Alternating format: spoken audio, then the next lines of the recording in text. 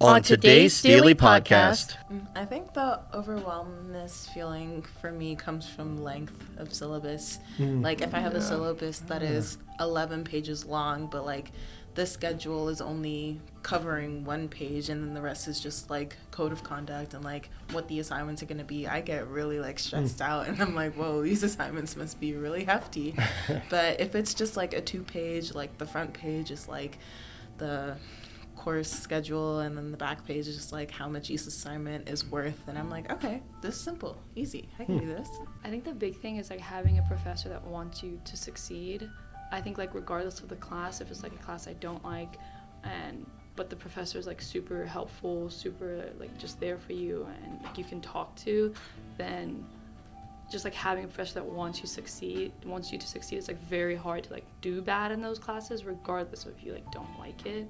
Yeah, I would say the first ideal class would be like maybe hitting the broad points of the syllabus, expecting you to like go through it at some point, hearing why they're passionate about the subject, why they're doing this, and then I don't think it should be like moving straight into the coursework. It should be like fielding questions, like what concerns do you have about the class, like looking through the syllabus at first, like what do you think of the assignments, how's the reading load, like that, like kind of gauging the interest level of like the students in your class and then going from there. I always look and see if a professor's counting like participation as like something like super high. Like if it's like 5-10%, I'm like, okay, whatever. If it's like 20%, 25%, I'm like, bye. For students to use the syllabus, because I mean, how often do we hear a professor say just read the syllabus? If I can only get them to the first page, what they pull up on a Google Doc, then at least the key due dates are right there. Like they don't have to hunt for it. Yeah. Because I think sometimes, I admit, even my syllabi are long. Sometimes they have to be. And you can look, and if they can't find something quickly, it's a defeatist thing. And I respect that. We're all really, really busy. So if you put it up front for them, they don't have to look for it. We explore the world of syllabus creation from both a student and faculty perspective. What makes a good syllabus? What is an ideal syllabus? And why do we need them? I'm Zariel Anthony. And I'm Chris Belote. Welcome to the Steely Podcast. All students considered, engage with us. Our podcast begins with a conversation with one of our favorite professors, Dr. Mark Hofer. All right. Welcome back to the Steely Podcast. Today we are talking about the syllabus. Guys, what is your ideal way to start a class? If there was no syllabus, if there was no intro class where you're just reading the syllabus, how would you want your class to start? Why is everyone looking at me? I don't know. I'll go first. I think I had a class my sophomore year that I liked the way that he introduced the class, which was with a clip that was relevant to the class, but it was from a Nicki Minaj documentary. And I thought that was really fun, just because it was like, oh, we're going to pull like things that are like relevant in like pop culture and media into the class, which I really liked because I feel like that's interesting for everyone because like everyone can kind of relate to that. But yeah, it was fun. What class was this? This was my intro to GSWS class. Yeah. I think for me it's more about no fluff. So I like just walking the class and he's like, these are the assignments, this is like what I expect, this is like the attendance rule. So like you know it before, so you can like drop it if you want. I just like kind of knowing the expectations that he holds and like that I don't have to kind of dread going to class for the next semester. So I do just like knowing what's gonna happen and how he's gonna grade you. That's about it for me. I definitely agree. Since I'm like a STEM major, I think the best way to go into those classes, it's not really the kind of situations where we can watch Nicki Minaj documentaries, but I definitely think it's a good thing to like lay out assignment expectations and exams, and especially like what we can have fault on, like how many classes you're allowed to miss or if you're allowed to drop exams. I definitely would love to know that thing at the very beginning of the semester. Doesn't it feel overwhelming though when you see the whole class laid out that way and you look at all of the weeks and all of the assignments? And I mean, I understand what you mean, like sort of getting oriented and kind of, but to me, I just remember, I mean, it's been a long time ago since I sat in an undergrad class, but I remember just being totally overwhelmed looking at kind of what was ahead. I think the overwhelmness feeling for me comes from length of syllabus. Like if I have a syllabus that is 11 pages long, but like the schedule is only covering one page and then the rest is just like code of conduct and like what the assignments are going to be, I get really like stressed out and I'm like, whoa, these assignments must be really hefty. But if it's just like a 2-page, like the front page is like the course schedule and then the back page is just like how much each assignment is worth, and I'm like, okay, this is simple, easy, I can do this. I always find myself just opening the syllabus and going straight to the assignments and like the percentage of the assignments. I don't look at the calendar necessarily because like that takes a lot of space of the pages, so I just go straight there. So for me it's more that. Yeah, for me it's the assignments and the attendance policy that I look at first and foremost. But like the first class, I would rather them not like go strictly through the syllabus because I feel like you're gonna be referencing it like all semester. You don't need that class to do that. I kind of like hearing the why, like why the professor is interested in the course, why the professor is teaching that course. It just kind of makes a personal connection to the topic, which I find interesting and worthwhile. I have a few things to say on that. I know you said that like other people are like looking at the assignments. I always look and see if a professor's counting like participation as like something like super high. Like if it's like 5-10%, I'm like, okay, whatever. If it's like 20%, 25%, I'm like, bye. Get out of here. Like that. But I also think like I look at the syllabus. I like to look at like what the assignments are because I'm like, if there's like tests instead of papers, then I'm like, maybe I'll just drop it. But sometimes I'll like look at a syllabus if they have it up on Blackboard before the classes actually start, and I'm like, I still feel like I need to go to the first class at least because like sometimes like a syllabus will look like great and you're like, cool, like I'm set. But then the professor's like super boring and dry, which happened to me this semester. And I dropped that class immediately after I went to the first session. So, like that. Or like a syllabus might look like really hard or like challenging, but you'll go in class and the professor's like really nice and you know that's someone that you can work with. So I think that it's really important to like to look at the syllabus, but also to kind of hear from your professor about the syllabus. Yeah, that happened to me actually last year. The professor put out like before classes had started on Blackboard the syllabus, and it was 11 pages long, and I was definitely considering like dropping, like strongly considering, but it was like a call 150, so of course all of them were full. I had no other options, so I still went to the class, but it turned out to be, it wasn't chill, but it wasn't 11-page syllabus stressful. So yeah. So I remember Jacob last year talking about like window shopping, you know, the first week or two of classes to see what he wanted to take, you know. And so I'm curious, like so Jess, you said, you know, that one professor, very dry, other professor, more engaging. Like what would that first class look like if you got the syllabus in advance, or maybe just the professor just hit the highlights, you know, just a little bit, but like what would that class look like? What would be like a really good first class to help you decide, like, is this a good fit for me? Or is this a class I'm going to be excited about? Or is it maybe just something I'm stuck with, you know, and I need to do for my major? I think what Sam said was really good about the professor introducing the class with like their own experience and why they wanted to teach it, to make a personal connection. I feel like that within itself is a really good way of like understanding the professor's expectations of you. I feel like if I know that like why they wanted to teach this and like why they're so passionate about it, I'd be more likely to like invest more of my time into it. I think the big thing is like having a professor that wants you to succeed.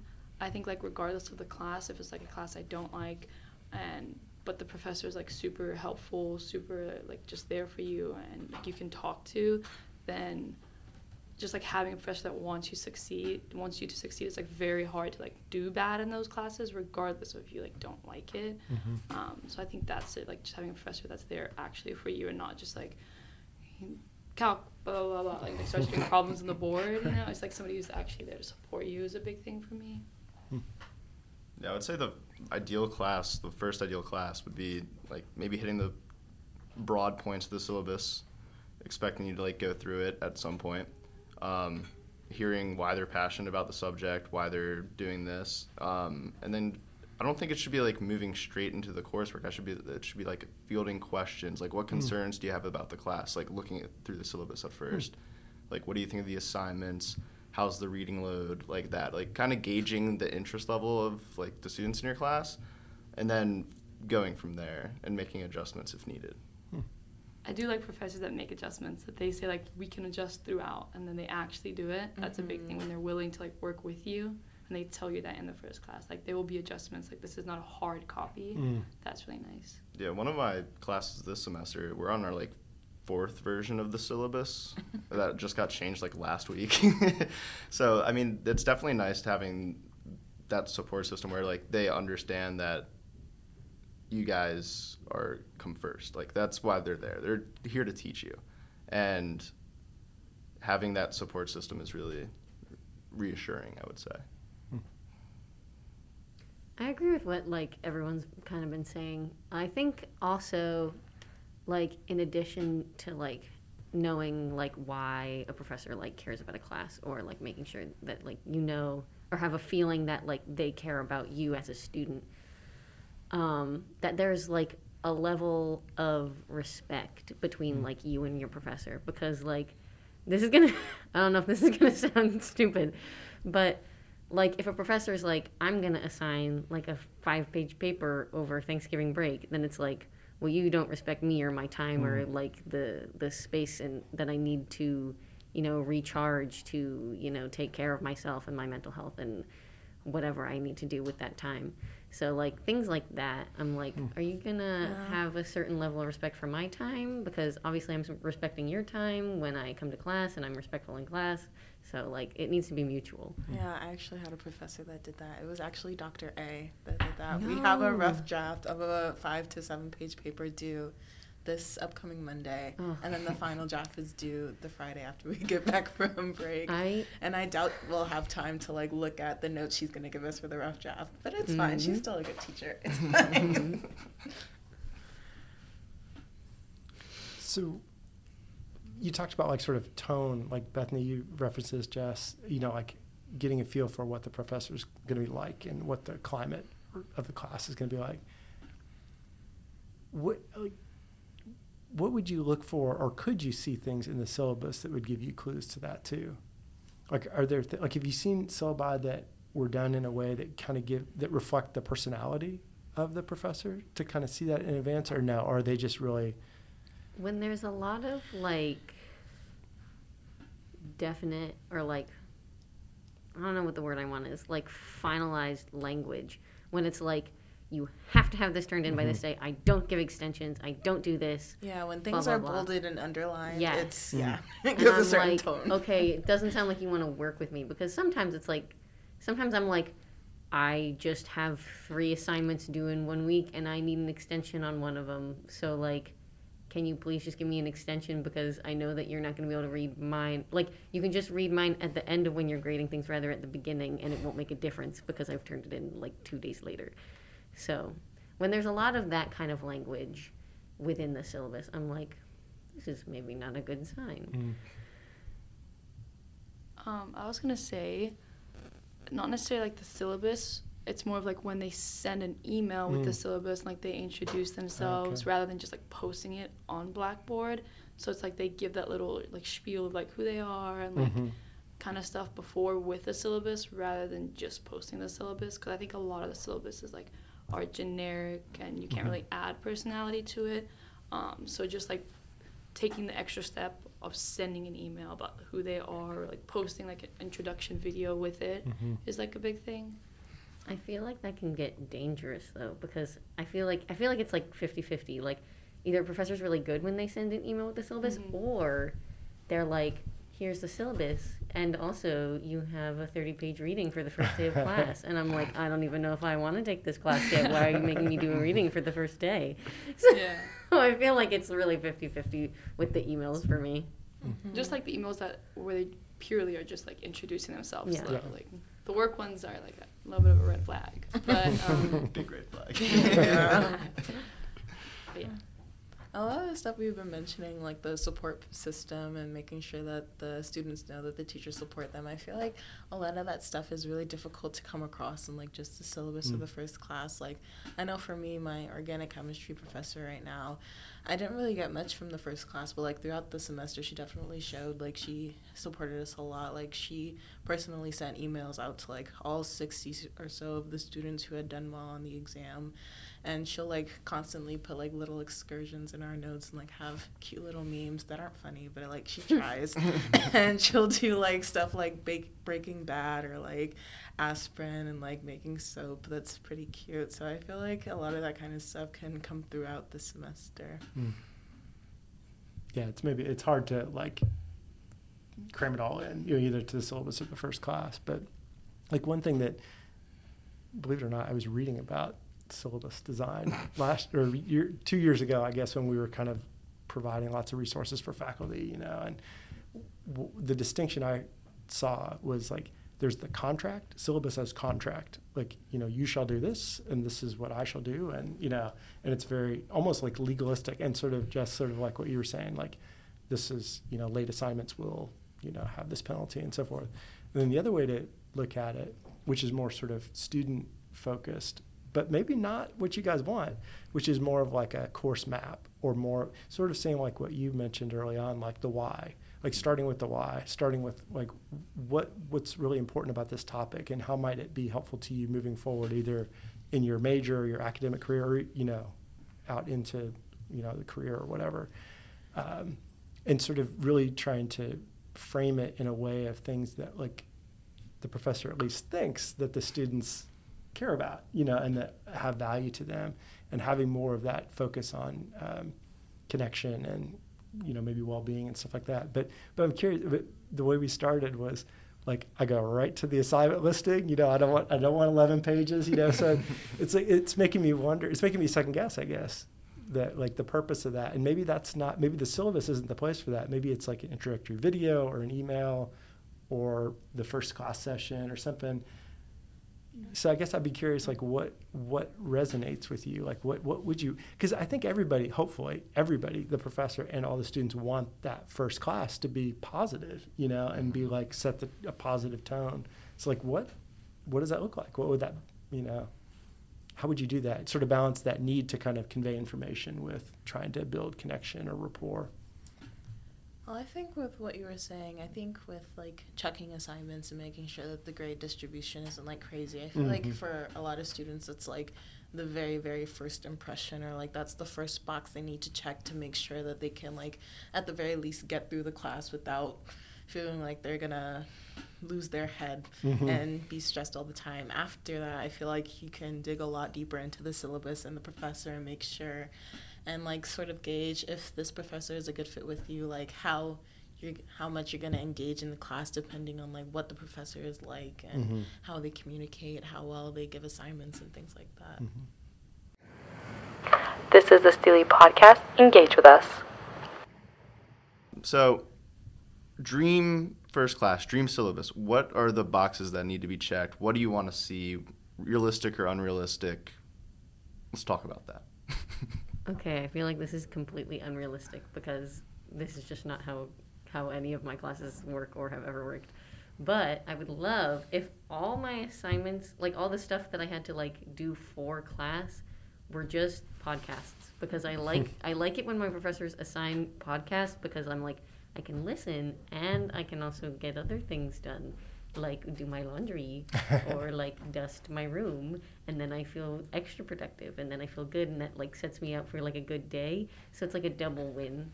Then I get to have a little podcast and I get to do something else that's productive. But also, I would love if all of my assignments were like 0 tests, no tests, also no participation grade ever. But if all my assignments could be just like super random, like creative projects.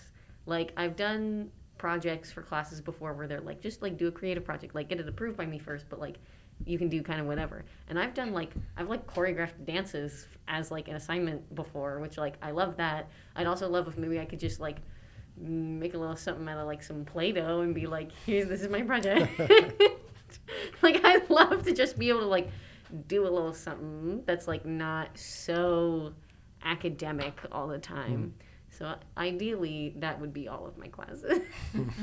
I think for me it's more of like take home, like everything, if there is, it's just take home. Not even because like I just like the environment of being out of the classroom. I think everybody's so stressed when you're taking a test and like you've been cramming for hours, you're sleep deprived, like it's just a whole different atmosphere. And like it's hard to succeed in an atmosphere when everybody's stressing out and they're like, did you study this? And you're like, I didn't even know it was gonna be on the exam. You know, like it's just so you're not gonna win in that situation. So just taking everything is take home. I low-key do like the participation grades because I think they're easy points. You just say one thing. No, it's so hard. You just say one thing and then you're good. You're good. I just think it's easy points. It's just boost you up there. Points. Those are the hardest points. I'm like, I can do everything else in the class, but participation is like the death of me. It's hard enough for me to focus like on what the teacher's saying, like trying to figure out what I'm gonna say and focusing on that. I just have too many thoughts going on that I just want to like listen, do my work, get out. It's really interesting. I've never had an issue with participation. I know some people do, and like I totally understand that, but I feel like in the classes where participation isn't as heavily weighted, I have found myself like just naturally listening more, which I felt has been very beneficial to like just sort of listen and like understand really what the teacher is saying instead of like trying to think of whatever like smart thing I'm gonna say next. And also about like tests and whatnot, I love a good public exam. I think sometimes take-homes aren't really realistic when like a lot of times for like some of these like classes where people might be pre-med or like doing like stuff like that, memorization is key. But like for a public exam where like just being able to see what the actual paper is going to look like and what like even just knowing what the font is going to be, I already feel like I'm more prepared because my eyes are already used to what it's looking like, so I'm not going to be as scared when I go into the classroom and I sit down and I get the piece of paper and I'm like, oh my god, I've never even seen this font before, like what's going on? If professors could like on the first day like show an example of like an assignment A and be like, this is what I expect. Like I've never had a class that like has shown like this is what success looks like in my class. So I feel like just showing an assignment or showing just like how to do well or like what's expected, it's like they always tell you what's expected, but it's never like actually shown. Like first day of class, this is an A podcast, and then you listen to the podcast so you actually see an example rather than just being told. I have to like maybe disagree a little. I feel like for me, when professors give examples, I sort of like hold myself to that standard, which can be like really, really detrimental, especially in like humanities classes where like the point is that every student has a different perspective. So if I'm looking at an A example, I'm like, oh shit, mine doesn't sound anything like this. Like, am I gonna fail because I have a completely different perspective than this person? So I feel like just like maybe going to office hours or having the professor like line out in an email, like just do this, this, and this, and you'll get at least a B. Outside of that, I just want you to use your own voice and like be creative. Like, don't try to live up to any standards. I definitely vibe with that a lot more. I mean, I do like the examples. I think, especially in humanity courses, which I usually take, if there is an example, you have to like really take it with a grain of salt because it's not going to be like the same exact prompt. You're not going to have the same thoughts on the thing. I don't really like compare my work directly with that. I just look at how they structured their paper and like how they came to their conclusions and then go from there. It's like understanding their thought process a little bit and then kind of applying how they got there to mine. I'm not as advanced as that. I can't read a paper and be like, oh, this is how they got there. And like, or if anything, they can provide more than one example kind of thing. Like then there's many different perspectives, and maybe like 2 8 papers actually disagree with each other. You know, so I feel like just adding that kind of element, which was hard, but if that happened, it would be cool. Yeah, I also like the example papers. I feel like one of the, well, I'm not going to say one of the hardest, but one thing that I have found hard in classes before is like knowing what format my writing should take. And when there's an example, you can see exactly what format the professor is looking for. And I'm like, okay, this makes my job like so much easier. Now I just need to figure out like what I'm actually going to talk about because like I have the format set. And there was one other thing that I really liked that a professor did that I honestly kind of wish other professors would do. And like, this is also maybe because I don't like to take tests, but this was a class that I was taking where we had like a midterm and a final. And what she did was she gave us a list on the first day of classes of all of the questions that possibly could have been on the final.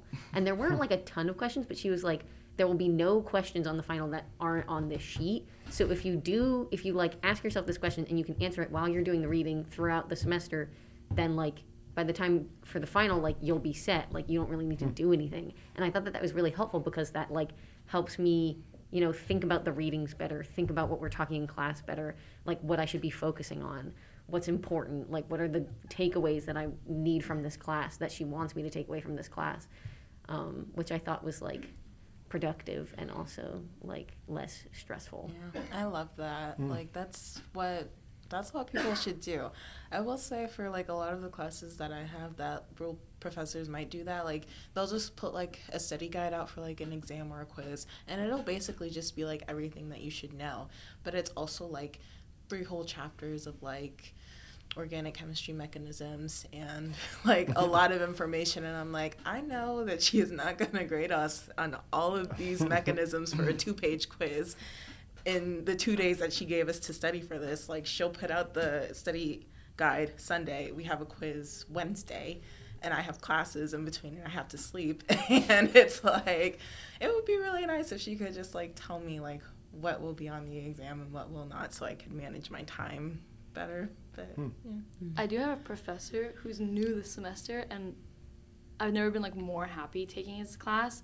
He has like a quiz every week, and then he gives you like 30 questions, and the quiz will have, he gives you the questions beforehand, and the quiz will have like the questions that he gave you, and then the final is just all the questions you've already like kind of looked at, and that's it. So you know all the questions, and it's just like there's no way you're going to do bad in the class because you have to do it every week, and he doesn't add any new content for the final. He's just like, okay, so it's all the stuff you've already kind of done, you have all the questions, you've answered all the questions, here's the final. That's nice. So it's really fun. He's really nice.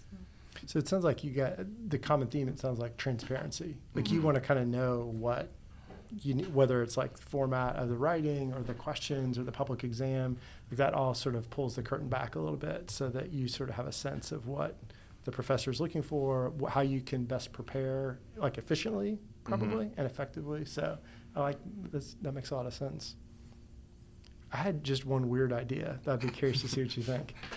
So in the classes I teach, the thing that I probably I don't do tests, so it's all projects, it's all application kind of oriented stuff, individual and group stuff, usually some choice. But the thing that I most want the students to do is to engage with the material. So like that may be through participation. So I usually don't do a participation grade, or I do it like in class or like online, or, you know, like, so there's different ways to participate. But I really want them to like, or maybe even think about like in relation to their past experience, how does this connect? But to be more like thinking for themselves, sort of, if that makes sense. So what if I were to have 3 or 4 students that took the class in the previous semester come for that first day of class and be like a panel? And maybe part of that could be like me asking them questions, sort of teasing out like how you engaged with the material, how you participated, how you made sense of it, so forth. So sort of structured or semi-structured or whatever. But, you know, let them talk, obviously, with what they have to say, and then maybe leave.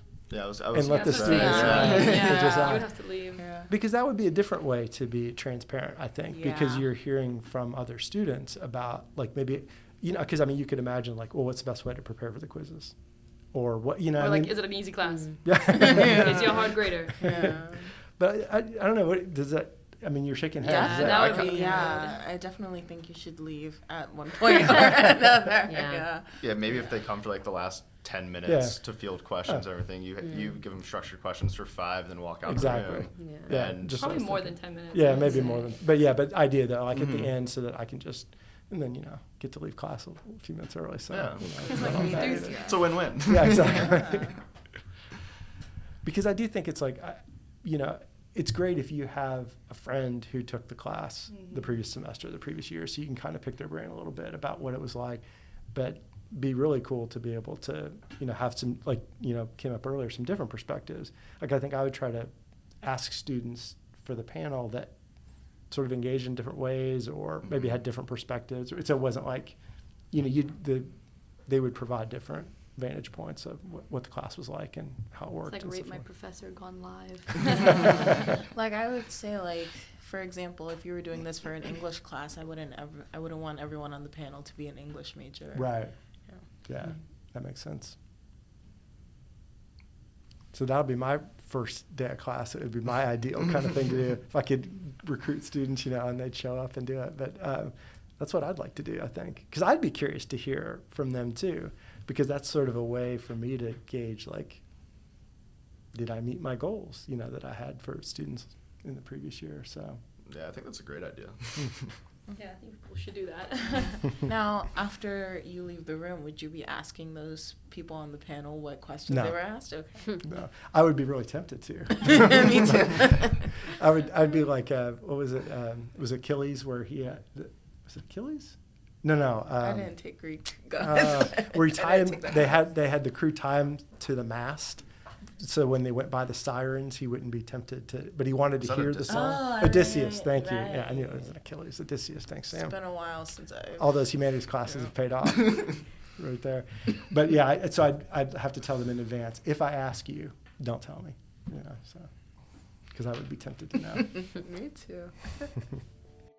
This is the Steely Podcast. Engage with us. So if I'm sitting down to write or revise my syllabus for next semester, here's what I think I heard you guys say.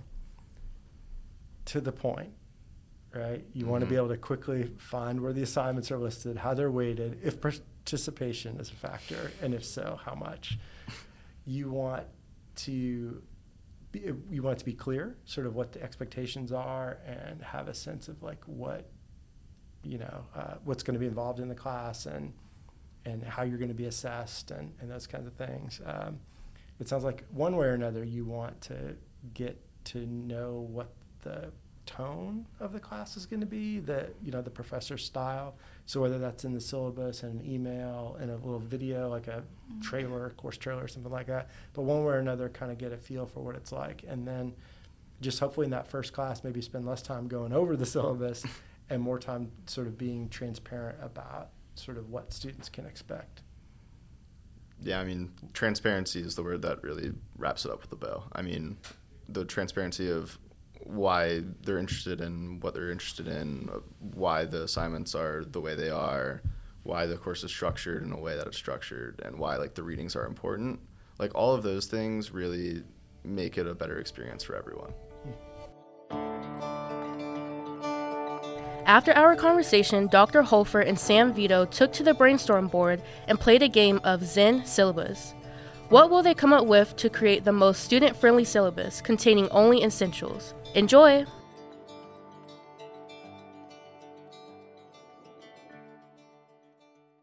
My name is Sam. This is Dr. Hofer, former president of STLI, but President, I like that. That's director, kind of whatever you want to call I it. like president, Big wig. And we're going to be reading the main parts of the syllabus and kind of crossing them out, seeing what we can make the most succinct, direct syllabus. Syllabus, yeah. All right. I mean, if you want to go first, like let's Okay. start putting up what's on the syllabus. Okay, so obviously like course name and number, right? Mm-hmm. All right. It's been a long time since I've written on a chalkboard. We can go with participation. Okay. All right. Assignments. Let's go with attendance. Okay. I'm going to put learning goals right at the center. My Steely colleagues will appreciate that. We'll go with course schedule. Okay. Yep.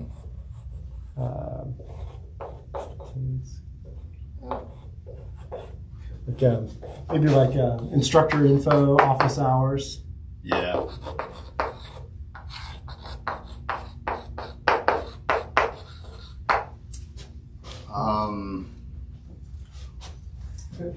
Cheat sheet. Oh, how about like course description? Yeah. So I was trying to find the word for that paragraph that's always at the top of it. And we just need one more. What are you thinking? Well, there's like the accessibility, like sort of some of these required statements. Yeah. I don't know what you call them. Like, We'll just go required statements. yeah, there we go. And I feel like that's one we can't really cross off. Yeah, I think that one is going to remain in the square. Yes. All right. So out of these, in your experience creating your syllabi, what has been the most thought out one for you? So what's the one that you kind of spend the most time For sure. with? Well, these two, assignments and learning goals. Like you start with that, obviously. Mm-hmm. But then, like, first thing I go to is the assignments and think about, okay, like, if these are the goals, what's the best way to measure them? So that's where I spend, like, probably 80% of my time there. Would course description make more sense being like talked about in like the first class or being talked about like, is that something you think needs to be on a syllabus, or is that something you can like maybe talk about the first day of class or an email or an introductory video of kind of like what you're expecting, what the course is going to be like, what you're like, why you're interested? Yeah, that's a good question. I mean, probably it's going to be reflected in the learning goals, right? Mm-hmm. And, you can see sort of what it's going to actually look like in the assignment. So maybe you're right. Maybe this is something that we could, eliminate. I guess there's still, at least in the School of Ed, there's like sort of a catalog description that I think has to be on the syllabus. But that could be sort of at the bottom. Like I push some of those things that are like, I want to lead with this, and with the assignments and stuff. So some of those other things that are important to be there as a reference are kind of put down towards the bottom. So maybe we don't have make a big deal of the course description being part of it. So I remember Jacob talking about the shopping around aspect of like the first week of classes. Yeah. And I think that has a lot to do with the syllabus in general. Yeah. And to me, a lot of the things that I look at when I'm shopping around for classes is kind of like the course schedule and participation, or like the two for me that I really want to see how everything's kind of like factored in. Yep. And I feel like those are like the top two for me, especially when I'm looking at it. Yeah. Assignments, yeah, but they're also included in like the course schedule. I do think having them listed out kind of generally is nice, but a lot of my professors have had descriptions of the assignments as like other links off the syllabus, kind of like describing them. All right, so yeah, I like where you're going with this. So what we do then is we have the assignments linked. So they're reflected in the schedule, but it's not a separate thing. So we eliminate that, right? And then the description, kind of like tied into learning goals and elaborated on. Yeah. So maybe we don't need it. So maybe and this is maybe done sort of outside, whether it's in class or in an email or something. Okay, interesting. And I instructor info, office hours, that's got to be on there. Yeah. I mean, that's something that's. Because some of it's like just reference stuff. Yeah. It's just kind of quick and dirty. It's just something that's there. Same with course name and number. Yep. But I think a lot of these can be tied in together. Like attendance and participation are directly correlated. Yeah. Yep. So, I mean, cross off attendance and just include it in participation. Yeah. Yeah, so you consolidate them a little bit. Yeah. So you like, for instructor info, do you just want to see like, okay, what's the professor's name? Where's their office? What's the office hours? What's the email? Is that all you need, or do you want more? On the syllabus. On the syllabus, yeah. I mean, I feel like that's really the bread and butter of the start of the syllabus. I feel like every class I've taken here has had that distinctly listed at the top. Yeah, And, but just keep it real basic, though. yeah, and you can expand on that in other ways. Right. And again, like first class, or video intro, or an email intro, Yeah. before class starts, the professor can kind of talk a little bit about their background and like why. Like one of the things I always try to do is like say like why I especially like teaching this class. So, but that doesn't necessarily belong. So it's on my syllabus. I'm one of those 11-page syllabus guys. So like this is full disclosure. So like I've got like a whole like about me thing, and then like the course description is about like why is this topic important? What are some of the big questions? But like I'm hearing you talking around it. That's like better done maybe in person, better done in the flow of the class, and not maybe so much on the syllabus. I feel like directly hearing it from like you as an instructor too means a lot more than it just like being written on a syllabus. That's like it's interesting. kind of like it feels like an afterthought when it's just like written down and typed, but it feels like more passionate when it's coming from you because you actually like care about it, and exactly. it's something that you have done a lot of work in. And it's interesting too because when I try to write these, I try to write it in sort of like a not super formal tone, more like I'm speaking. But it would be a heck of a lot easier if I just either did like a screencast recording or just said it in class, you know. So I like that. So that cuts down a page in my syllabus. It was just right there. So, Yeah. I mean, one thing we could do here is like kind of tally them up with like the order of which they should appear on a syllabus. Okay, if we're doing the Zen syllabus, how are we going to order these? Yeah, that's a great point. Yep. So this is number one. Right? Course name, right? All right. 2, probably instructor info. Yeah. Just as quick, easy reference. I would like learning goals is 3. Okay. Makes sense to me. Yeah. Kind of just a general. And then schedule. Yeah. Schedules. Probably 5 to participation and attendance, and ending with the requireds at the end. And I mean, I think that's clearly lays out. Yep. Who you are, what the class is, learning goals, what it's going to look like for the semester. Yep. How you're going to be graded. Yep. Yeah. And then, so maybe we add like grading, you know, with participation, you know, kind of a part of that. Yeah. 'Cause that's different than the assignments. This is like, you know, right. kind of a description of the assignments and where they fall in the schedule. And then all the resources Exactly. that are required. Yeah, almost like reference. You know, that makes sense.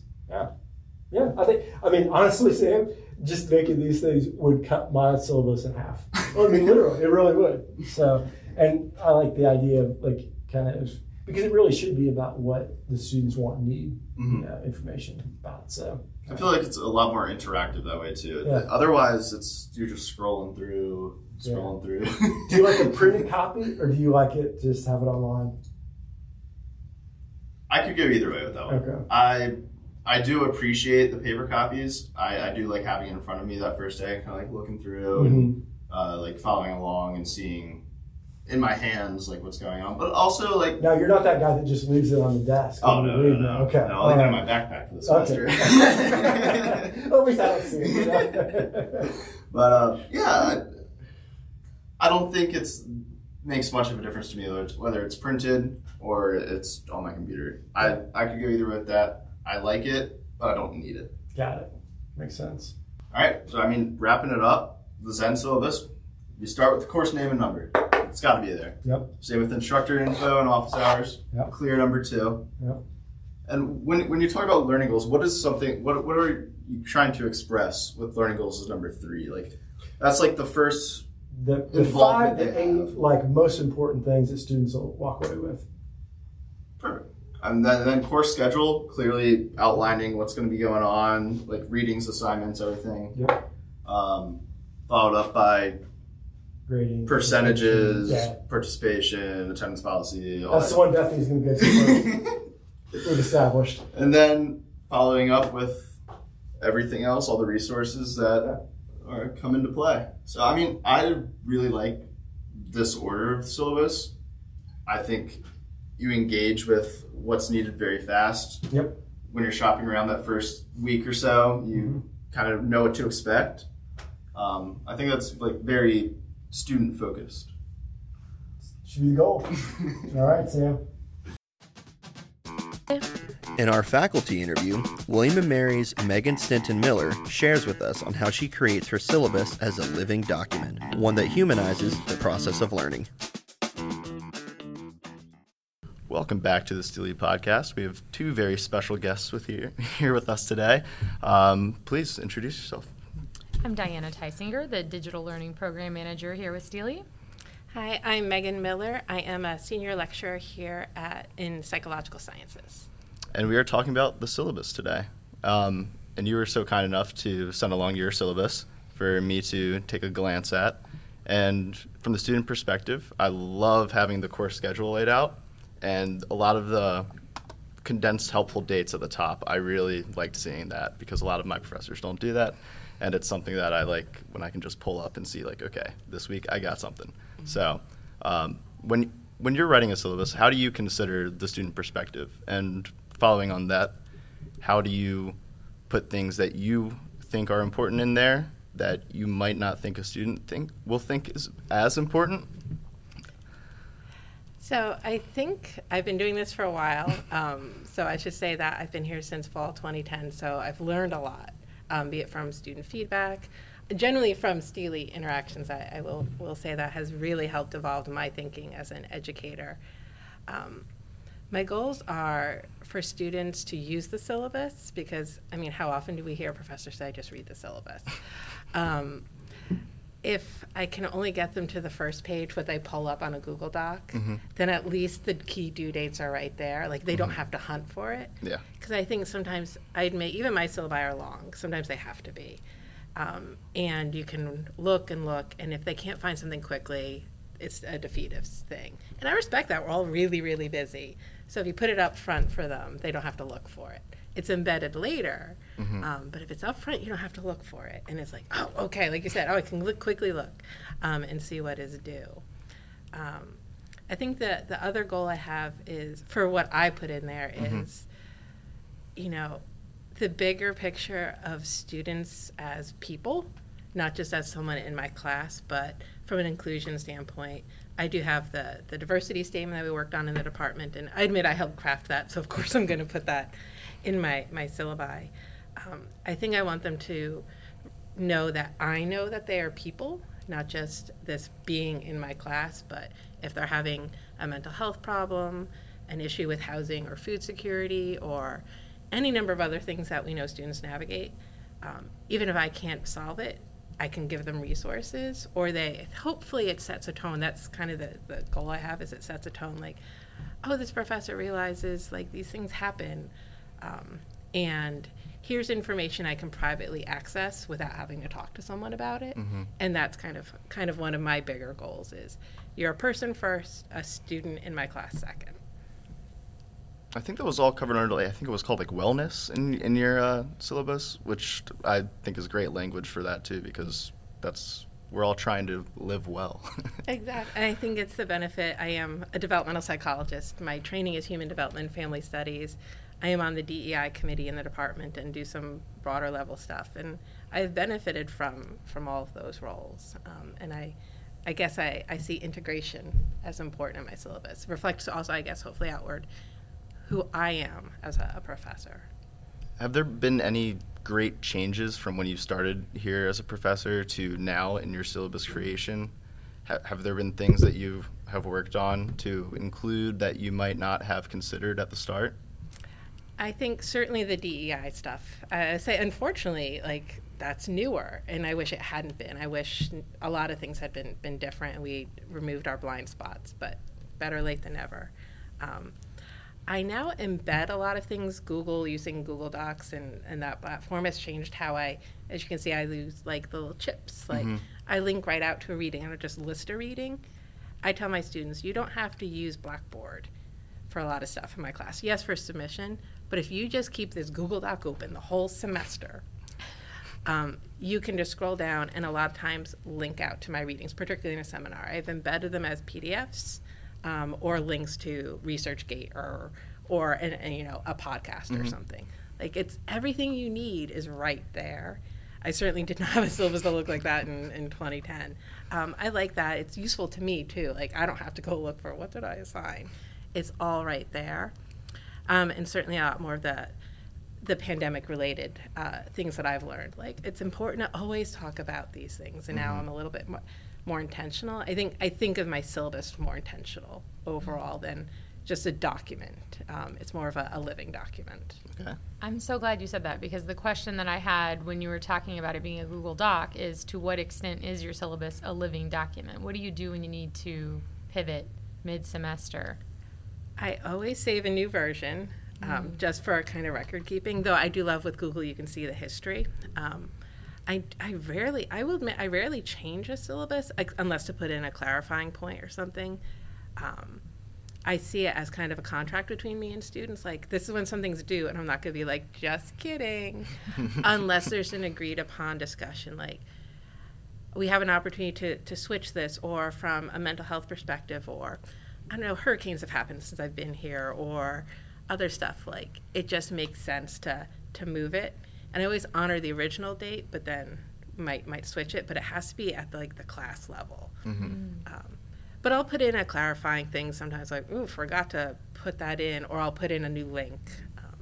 So it's helpful. I just like that. Honestly, I can copy it over easily every semester and update things that way. Some of it's that way. It's easy for me to share a syllabus with other people. Yes, I can make the PDF, but I can share it easily with a link, embed it on Blackboard, share it with colleagues, and I kind of like being able to do that too. Yeah, I mean, as a student, I use Google Docs a lot. It makes things a lot easier, and I do like having that reference point of you can just go into the syllabus and click off the readings, Yeah. A lot of the other classes, you might have to open the syllabus, like go down to the readings, then go back to Blackboard, and then find the reading in the whole section, because it's not like sorted out or anything. And it just makes it a lot more user-friendly. You've talked about making your syllabus a living document and having the option of editing or having links embedded, making it accessible. What are other ways, besides just Google Docs, where you can kind of humanize the syllabus so it's more accessible to students? I think one thing I've been more intentional about is, one, having my TAs, when I have a TA, they are usually younger than I am, have them read it, not sometimes just to proofread it, but also if there's something they see that would be valuable, having different voices helps. The other thing I do is around how readings are shared. I put in very clearly, there is a copy on hold and swim. You do not have to buy this textbook. Or you can have an ebook, audiobook, like depending on what kind of book it is. I don't care nicely how you access it. If I signed a popular book, Being Mortal, I assigned in a class this semester. Listen to it on audiobook while you're at the gym, if you're going home for Thanksgiving. I try to give cues for how to make it manageable, not just what's due, but how to make it manageable. Sometimes if there's something big due, like I've assigned Being Mortal for the week before Thanksgiving. Around Halloween, I'll put in the assignments. If you haven't started Being Mortal, you probably want to start it by now. So sometimes I put in not just what's due, but this is coming up soon. Don't forget. Because who doesn't need a reminder? Like, oh yeah, that thing. Oh yeah. So sometimes I will do that, and I think that helps. And of course, I go over it in class too, but it's there. It reminds me to remind them in class as well. So maybe those are some other ways to recognize we're all imperfect, we're all forgetful, we're all tired, and we all benefit from some reminders. All right. Well, thank you so much, both of you, for your time. It was a pleasure talking to you and gaining insights on the syllabus. This was so great. Thank you. Thank you. Thank you for watching and listening to our podcast. Follow us on wherever you get your podcasts, and our website is steely.wm.edu. The Studio for Teaching and Learning Innovation inspires and advances teaching and learning across William & Mary.